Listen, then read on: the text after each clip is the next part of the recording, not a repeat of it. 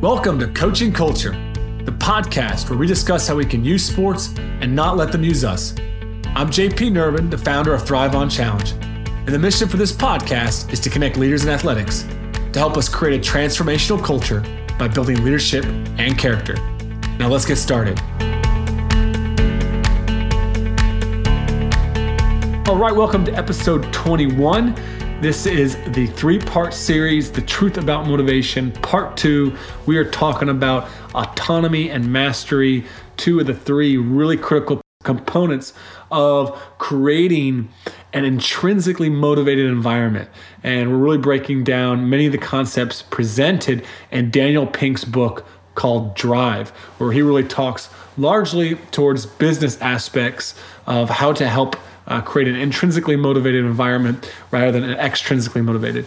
If you haven't had a chance, be sure to check out episode 20.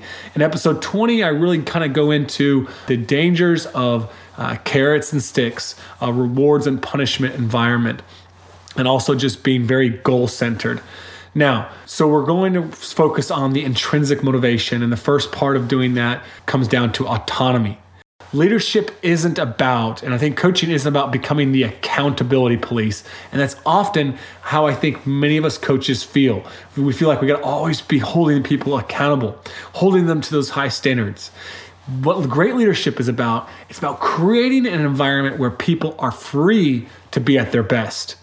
I love this quote from Daniel Pink. He says, "It requires resisting the temptation to control people and instead doing everything we can to reawaken their deep-seated sense of autonomy." So we have to stop focusing on controlling. Remember, rewards, punishments, carrot sticks, those are very controlling things. Okay, that's how we try to control people, and we need to break free from that. We really need to break free from some seriously limiting beliefs about what good coaching is. And often we are over-coaching. I would say more often than not, when I observe other coaches, and I've even observed my own coaching behaviors to this day, I still think I always side, and I'm always leaning towards over-coaching rather than under-coaching. We've got to be able to balance autonomy with accountability.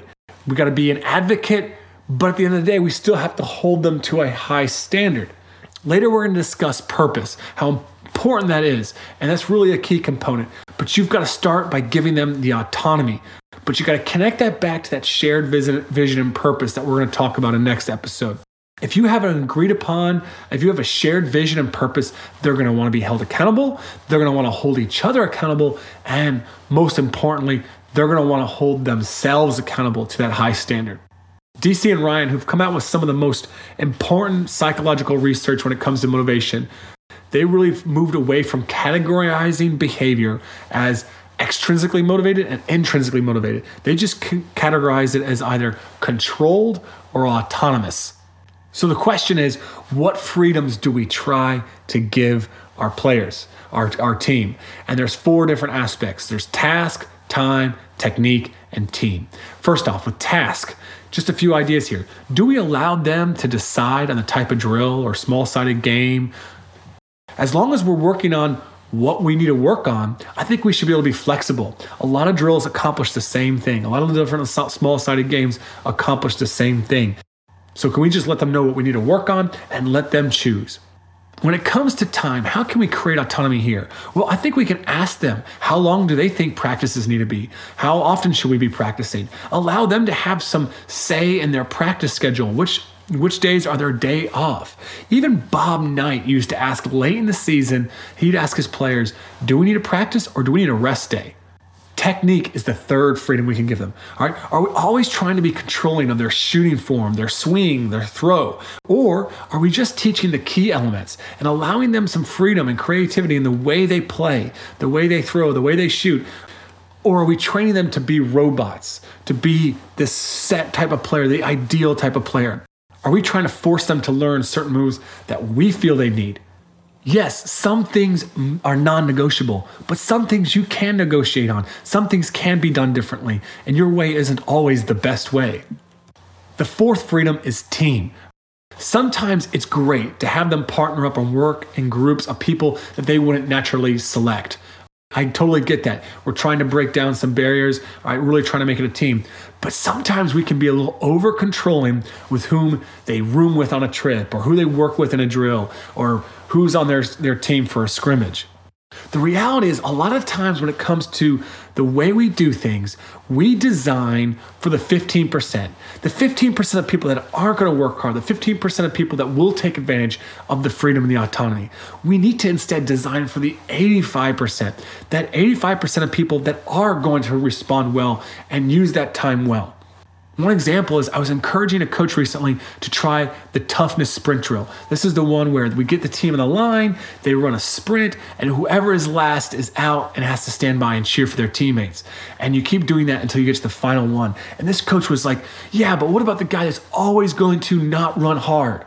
That's always going to be coming in last because he doesn't want to work hard. I said, that's fine. Let him not get better. But just focus on the other guys that are going to take advantage of that. And when you put your focus and energy towards the 85% of people that do want to step up, that do want to run hard, then you will create that autonomy and you'll be calling up that bottom 15%. That bottom 15% will want to elevate. And this is the power of a player-led team over a coach-led team. Too often we try to exercise that control, but we've got to start to hand over some responsibilities to the players. We've got to trust them. We've got to stop being so controlling. The second component of an intrinsically motivated environment is mastery. Now, Daniel Pink says, control leads to compliance, autonomy leads to engagement, and this distinction leads to the second element or type 1 behavior, mastery, the desire to get better and better at something that matters. We need to have a path for improvement, path to advance in someone's line of work. It doesn't matter if it's sports or business. People need to see that path, and we need to present that path. I love this quote by Sebastian Coe, all right, the middle distance runner and 2-time Olympic gold medal winner. He says, throughout my athletics career, the overall goal was always to be a better athlete than I was at that moment. Whether next week, next month, or next year, the improvement was the goal. The medal was simply the ultimate reward for achieving that goal. So this is critical when it comes to our instruction, the drills, and the practice environment that we create. First, we need to provide them with what Daniel Pink calls Goldilocks tasks. Not too hot, not too cold. Can't be too difficult or too simple. One frustration, he says, in the workplace is where there's a mismatch between what people must do and what people can do. When what they must do exceeds their capabilities, the result is anxiety, he says. And I love to think about this as, when it comes to sports, I like to make the comparison to a video game. Video games always have different levels that the player can play at. Because if the video game's too easy, the kids become bored. If it's too hard, they become bored or they become anxious and they don't enjoy the experience. And it's the same with our practice. If they're never experiencing any success, they're going to lose interest. And if it's way too easy, they're going to lose interest. So how do we get people in a deep state of work? It's called flow. Daniel Pink describes it as this. Flow, the relationship between what a person has to do and what he could do is perfect. All right? The challenge isn't too easy.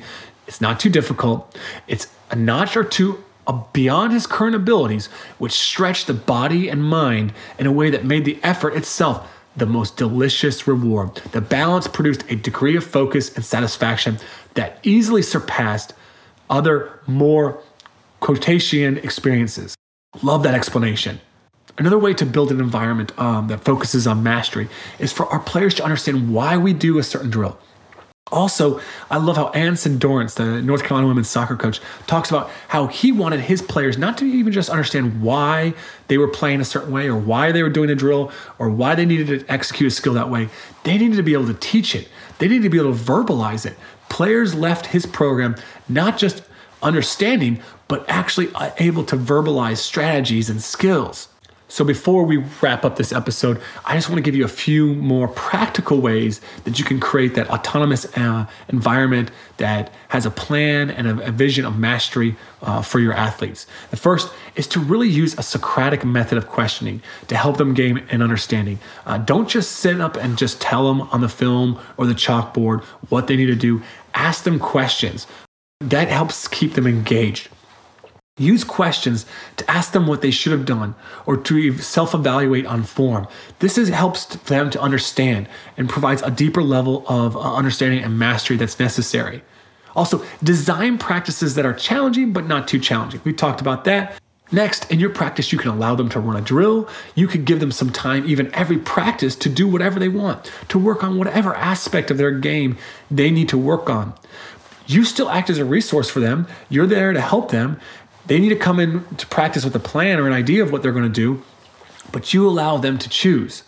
And I know for some coaches, this next thing's going to sound crazy, but I've done this every year, and every year it's a great activity, is to allow them to run a practice or even to let them run a film session or create a scouting report. The benefits from this are outstanding.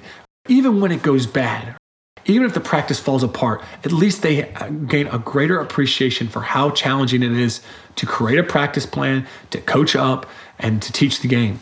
Speaking of teaching, we need to create opportunities for them to teach the game, not just help out at our basketball or soccer camp in the summer or football camp. All right, if we can actually allow them to teach skills to young people, it's a great way for them to not only give back to the community or the school, to the program, but it is really, teaching is the best way to learn something. Another area we can surrender some control is to allow them to speak before the games. Speak first after the games. Speak at halftime. Ask them what they see out there at halftime. Before the games. A few years ago, I allowed our guys to give pre-game pep talks to the whole team instead of the coaches giving the pep talk. The team loved hearing from their teammates way more than they enjoyed hearing from the coaches.